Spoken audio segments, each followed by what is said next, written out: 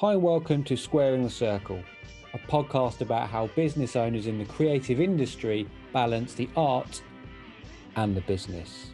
Rob Kearsey, social media mogul, welcome to Squaring the Circle. How are you?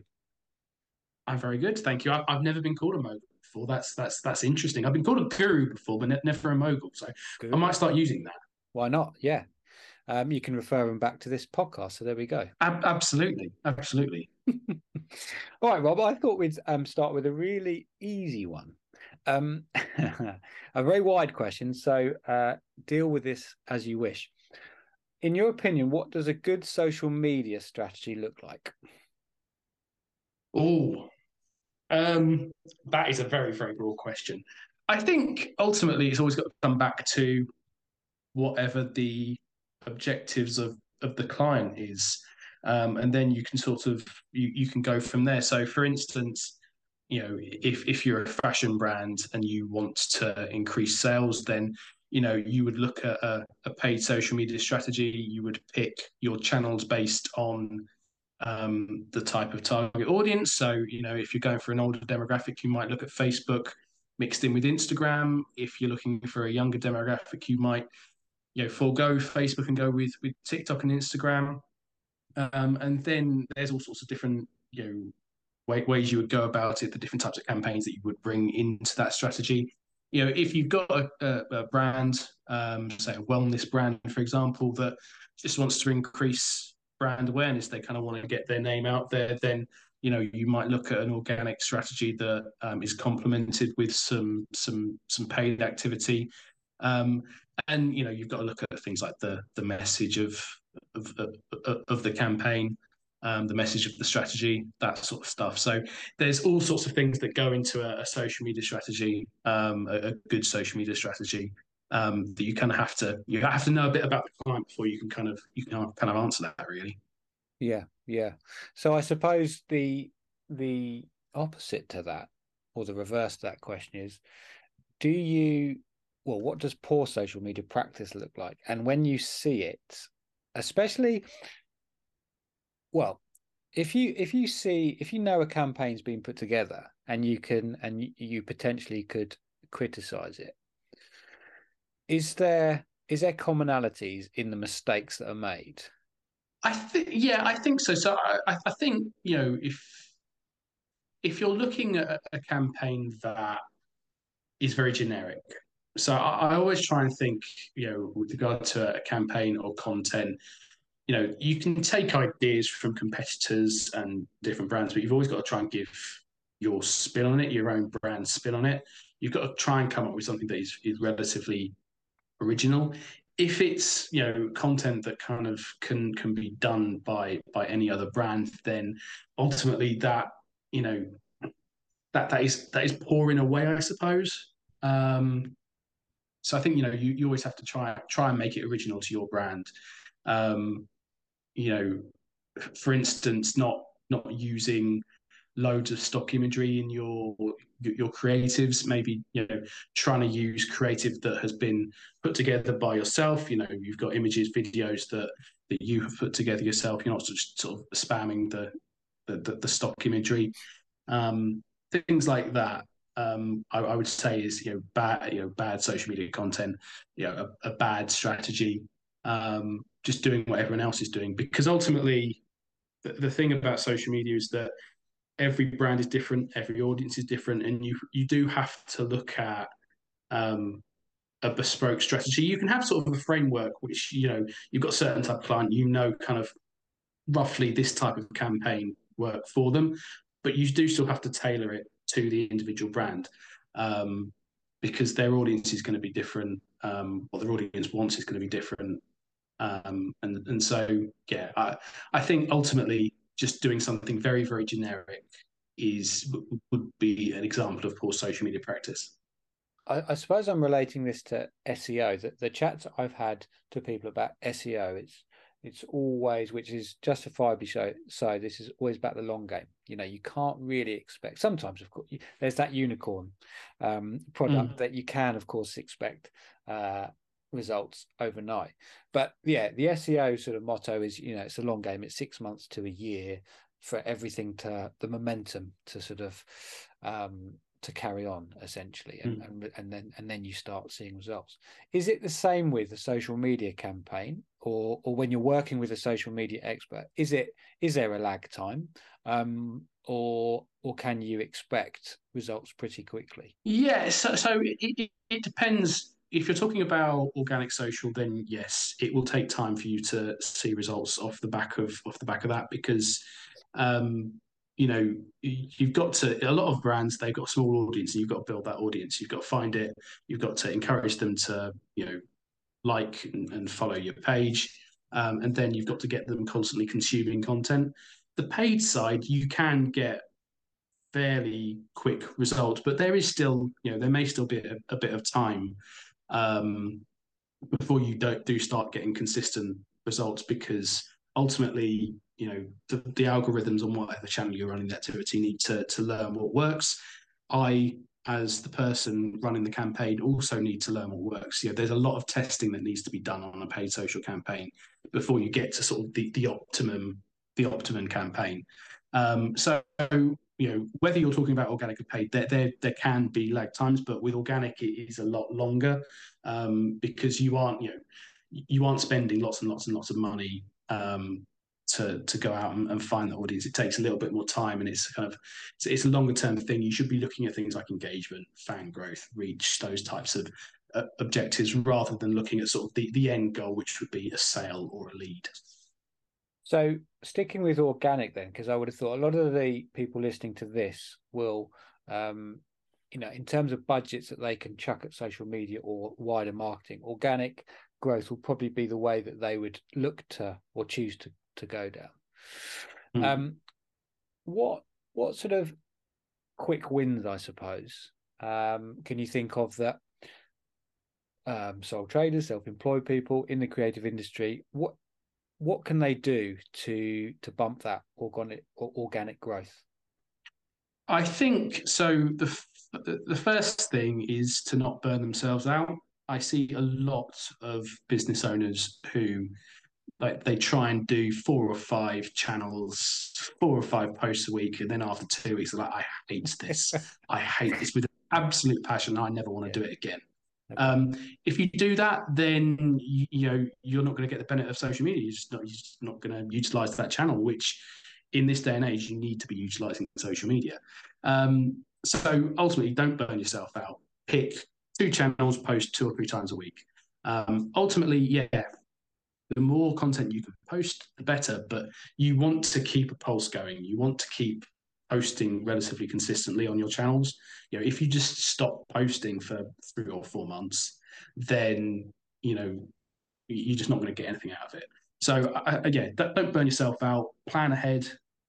So I'm very process driven. I have a content calendar for every one of my clients. That is where everything for the month is scripted out and planned in. It means that you aren't sort of going, you're on a Thursday afternoon, 5 o'clock. I've got to post on social media. What do I post? You've done the planning already. You know what you're going to post, and ideally, you'd have scheduled all of your posts. Like you'd have taken 2 hours, 2 3 hours to plan all of your content, put it all together, and then schedule it all in. And then that's done for the month. And then you don't necessarily have to worry about it unless there's a piece of breaking news that you want to take advantage of and post about.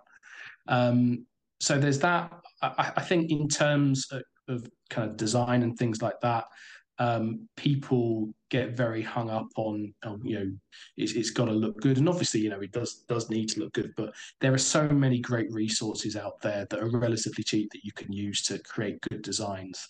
Canva, is the main one. Absolutely use Canva. You can create a design relatively quickly and simply in there. So don't be afraid of sort of the content creation process. Yeah, I think sort of those three really. I think if you have a process, then that's kind of half the job done, and you won't burn yourself out, or you won't get annoyed. You just sort of you can schedule a chunk of time to do it all at the start of the month, and then the pressure that I see with a lot of business owners is that they haven't done that, and they're sort of always rummaging around for I've got to post something post that and it goes out, and it's not your best work. It's not what you would want. Whereas if you do it all at the same time and it's all planned out, then you're much more likely to see better results. Yeah, yeah, that makes perfect sense.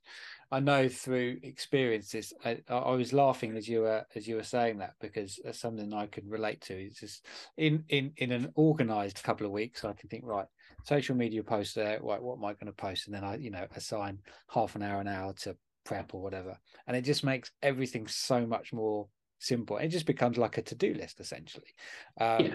And but then the challenges, and that's obviously why people come to people like you. The challenges are if you've got back-to-back project work, or then you're doing admin either side of that, or you're on shoots, or whatever you're doing within your business. It's just another layer to do, I suppose, isn't it? That's Kind of jump on sort of when you're at shoots and yeah, live stuff. Don't be afraid to sort of show that behind the scenes content as well, because ultimately that tends to do well. People do like to see, as I said earlier, people do like to see behind the brand, and sort of what you're doing. Because it means that they can sort of relate to you a little bit more, and it builds trust. So and again, you don't have to think about, oh, this has to be, if you're doing a video, for example, oh, this has to be really polished, and I should do it on this camera. Like, just take something on your phone, honestly, would be perfectly fine. If you're at a shoot and you just want to take a little piece of video about something that's going on, that is perfectly fine to do. That will work just as well as a sort of 1 minute well polished video on social. That is where kind of a lot of the channels are going. There obviously is a place for those really polished videos, yeah. especially when you're talking about paid, and you're talking about a channel like YouTube where you want that polish there. But I think if you're just wanting a sort of snapshot of behind the scenes, then you can put that onto LinkedIn. TikTok is a whole channel where that is basically what you consume. You consume ready-made. You consume videos that aren't polished. They are just sort of people using their phone and recording something interesting. And that's what gets engagement on that channel. Mm. Just before we go on to the final three questions, I'd like to ask you a two-part question about some project work that you've done, actually. So can you think of a project or a campaign that you are really proud of in terms of potentially the reach, or the campaign completely went above and beyond expectation? And really critically, why do you think that was? And also the other side, where you were potentially really excited about a campaign. We've all been there, excited to get going, and for whatever reason it fell flat, but you can learn from that. And so if you just want to talk about a really great experience and maybe not a great experience, and why those things sort of why it happened that way, I suppose. Yeah. So the great experience would probably be, I got brought in by a fashion brand last year, and they were struggling with their paid social media activity. They had been generating sales from their paid ads, their paid Facebook and Instagram ads, but they for about a period of 6 to 9 months they'd really struggled. Like, it just fallen off, and they weren't sure why. They didn't really know why that had happened, so they kind of brought me in to revive that. And I did that basically by giving the account some structure. So I brought in a few different types of campaigns. Some campaigns that would drive new users to the website, people who weren't familiar with the brand, and we built all sorts of different audiences based on built things like lookalike audiences, which they're built off existing data sets, so like website audiences and people who engage on Instagram and stuff like that.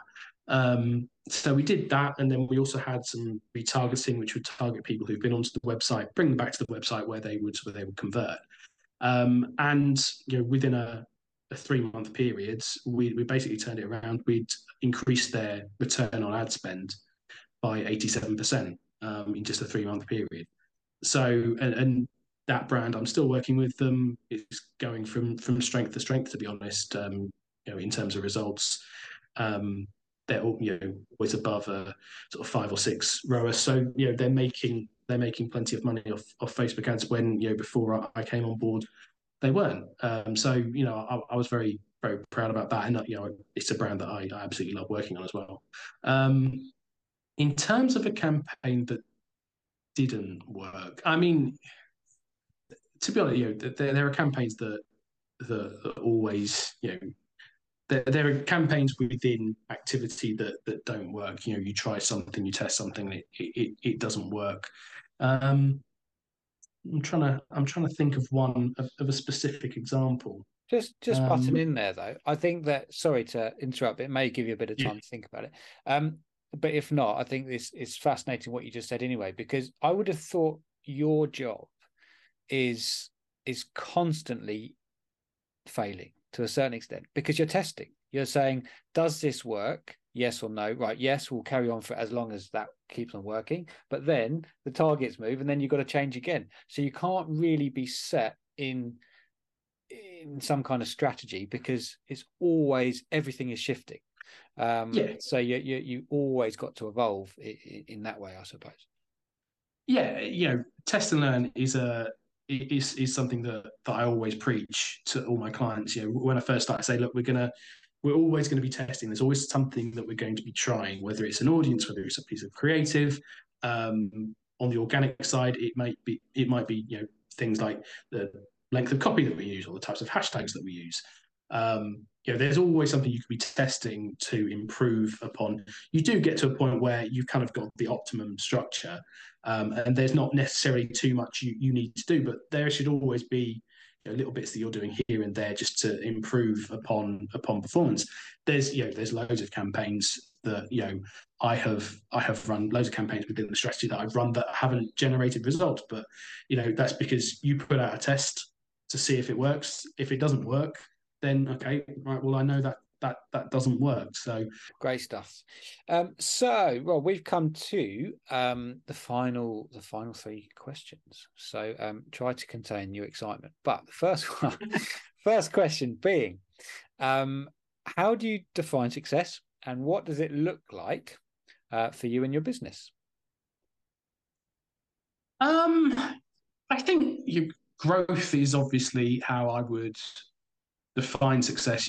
Year on year growth. Am I making more money than I used to? But it's not just about that. I think part of the reason I do what I do, and I decided to set up my own agency and sort of work for myself, is because I didn't want to necessarily just be nailed down to that usual 9 to 5, 9 to 5:30 that I had been. I wanted a bit more freedom in my life, and so ultimately success is making money, sustaining, getting growth and sustaining it and improving on that, month on month, year on year, etc.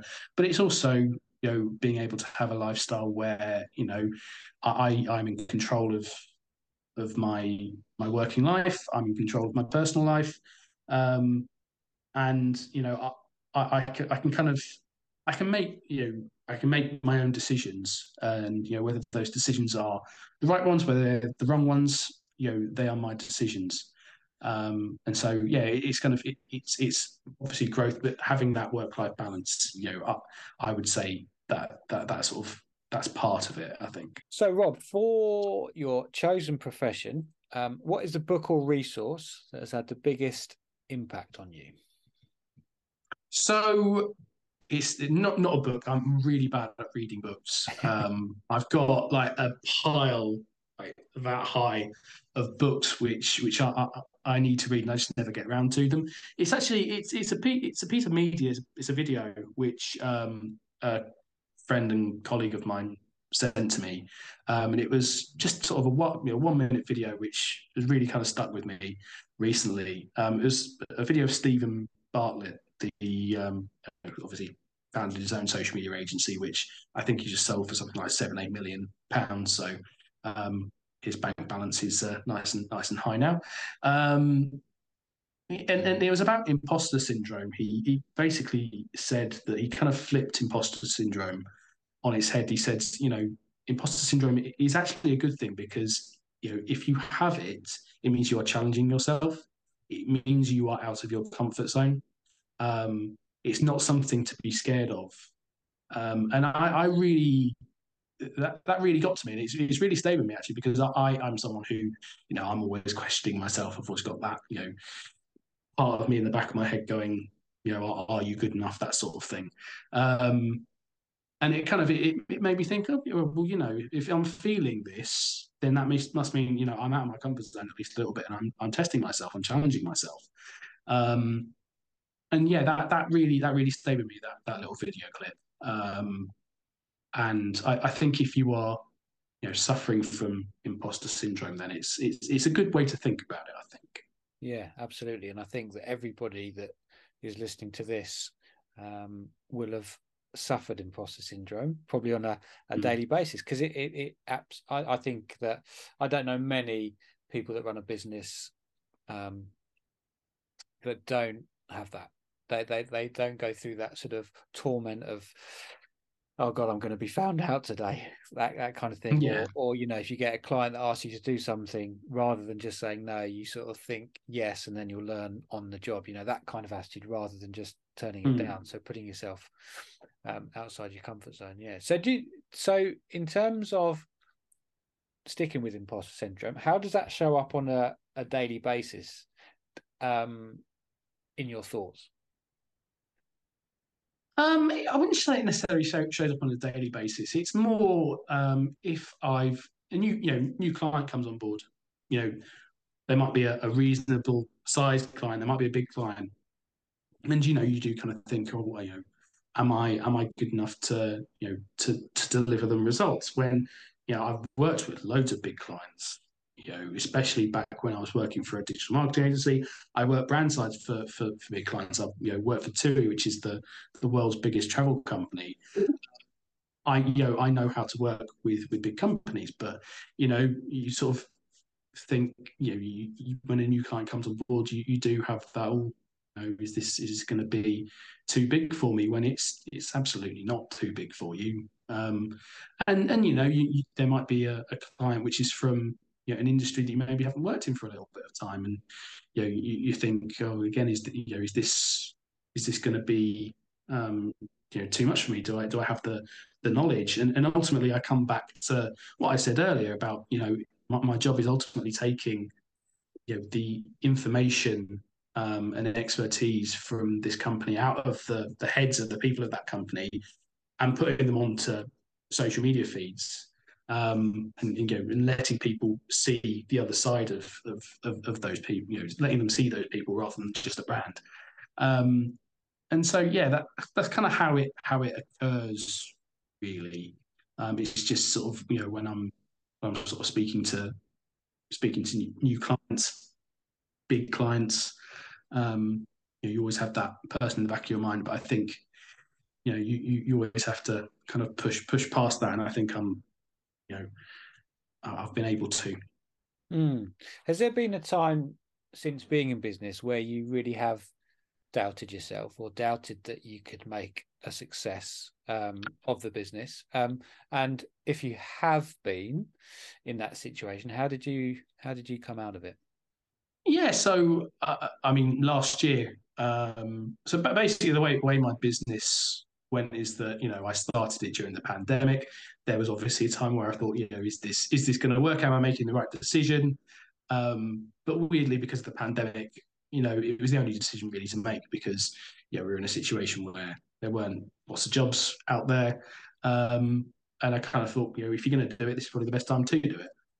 So obviously had is this the right thing to do back then? But it was kind of, I then got going, and I had a really good period. I had about a year where things were going really well. I was making more money than I ever had. Working, for working in previous jobs. and then things slowed down, and they slowed down, you know, fairly suddenly. And I did have thoughts, and it took a bit of time to to get busy again. In fact, the last 6 months of 2022 were quite slow for me, and it was difficult going from that high. Things are going really well. I've made it, and then going down, going, oh, poo. Um, you know, things are slow again. Um, things are not again. Things are slow. I've gone up the mountain, I've come back down, and now I've got to try and go back up it again. And I think the way I did that was just to work. I was working harder Okay. than when I was than when things were busy. I was going to a lot of networking. Yeah. Um, and networking really helped because it was good to talk to other business owners, and just doing what I do, it can be a bit lonely sometimes. But networking meant I was talking to lots of business owners. I was getting to know people. I was kind of growing my connections, and I felt that even though I didn't have masses of leads coming in, masses of client work coming in, I felt busy. I kept myself busy, and all that hard work then paid off to the point where the last couple of months have probably been the busiest couple of months I ever had. So I'm going back up that mountain, and now my challenge is to make sure that I don't go back down, or if I do go back down, it's a small dip and maybe a plateau. Um, and so I always kind of knew when I started this that I was going to make mistakes, but I was okay with that because they were going to be my mistakes. And I think you have to be comfortable knowing that you're going to make mistakes. I think there is in the world today. There's a lot of people are worried about making mistakes, but ultimately, that's how you learn. You learn by making mistakes, and you shouldn't be afraid of those mistakes. And I think that is one thing that I'm happy about. That I've still lived up to. I've made mistakes, but I've learned from them, and I've kind of I've improved. I've improved the agency. I've improved myself because I've learned from those mistakes. Mm. And so we've taken a bit of a diversion here, but I think this is interesting because I why I love these kind of chats is I think most people listening will be able to take you back to a stage in their business where they've gone through exactly what you went Mm. through. You've scaled it. You think, made it. This is great. Client work is coming in. I've got a great work-life balance. I'm earning more money than ever before. And then bang, a couple of emails later, Mm. shit, what do I do now? So why I think it's really interesting to sort of do a bit of a deeper dive into this is because it's valuable to people because you've come out the other side and now you're as busy as you ever have been. And what I found really illuminating is you said it yourself. How am I gonna if I am gonna come down the mountain slightly, how am I gonna make it a small dip? Mm. And and obviously you making mistakes as well. So what things are you doing, I suppose, to make sure that dip is small? And you mentioned mistakes. What are the biggest mistakes that you made maybe in the up period that you can pinpoint, that you can pass on to other people? So I think the thing I didn't do was when things were going well, I didn't get my lead pipeline sorted out, and that's exactly what I'm trying to do now. A lot of my business is referrals, which is great. People who've worked with me before who refer me to other people, which is fantastic. But as people in this business know, referrals, you get loads of them when you don't need them, and you get none when you need them. So it was getting a lead pipeline sorted out, and that's something that I'm working on at the moment. Um, I know that it's going to be relatively expensive, but I think it will be worth it. I think it's also I didn't back myself as much as I should have done.